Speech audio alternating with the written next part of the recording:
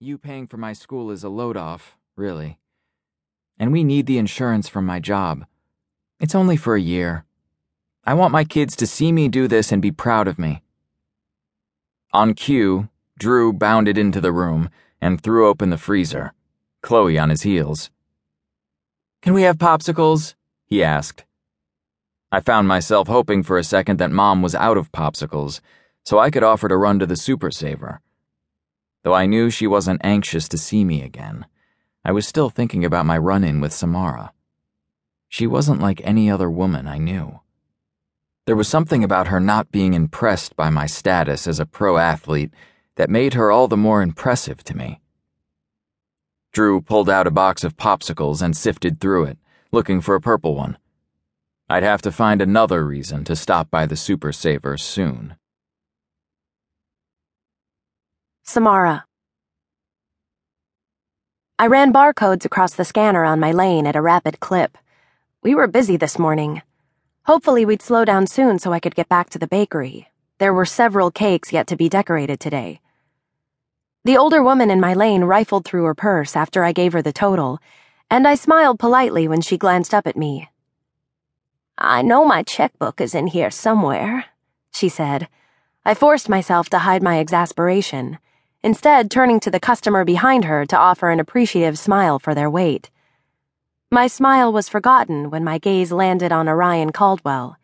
He was scrolling through something on his phone, so he didn't see me looking, which was good because I couldn't help myself. His gray t-shirt with its sleeves torn off was soaked with sweat. It stuck to his chest, outlining the muscles there. I hadn't noticed a man in a really long time, but I couldn't help appreciating him. His arms were cut with perfect muscles, strong but not obnoxiously huge. He'd clearly been exercising because his short brown hair was as wet as his shirt, and as soon as he glanced up and busted me staring, his best feature made my heart pound. I remembered his blue eyes from high school. I'd stolen glances at them during lunch and art class. They were the bright shade of a clear sky, and I'd wondered more than once what it would feel like for those eyes to look at me.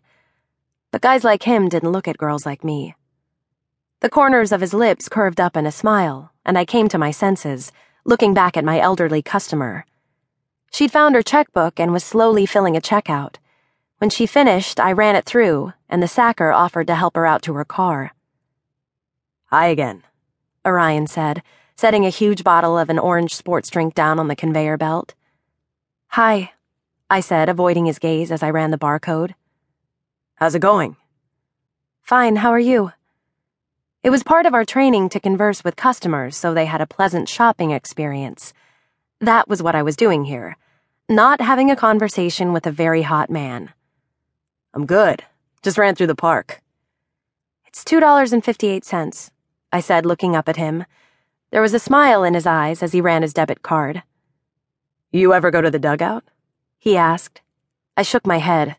I knew of the sports bar, but it was way outside my comfort zone. "Thanks for shopping at the Super Saver. Have a nice day," I said, handing him his receipt. "You too." He smiled, and this time I was annoyed. Playboy. He apparently just wanted all females to fall at his feet. Getting the freaky goth girl from high school to fawn all over him would only feed his ego. And I didn't fawn over any man. I wouldn't let myself go slack-jawed over him again. This had been a weak moment. I'd been unprepared for a hot, sweaty man to show up in my lane. That rarely happened at the Super Saver. Sure, I'd stared and he'd seen me, but it wouldn't happen again. Orion. Drew and Chloe's bickering in the back of my car made me smile. It sounded just like me and Liv had when we were kids. But Liv was the older one with us. Drew was 7 and Chloe was 5. "Stop touching me," Chloe snapped. "Uncle Orion, he just poked my arm." "Tattletale," Drew muttered. "All right, guys, we're at the library now," I said. "No fighting in the library, or we'll get kicked out." "Really?" Chloe asked, sounding a little scared. "Yep. I've also got a penalty box at home, and you're gonna get 5 for fighting there, too."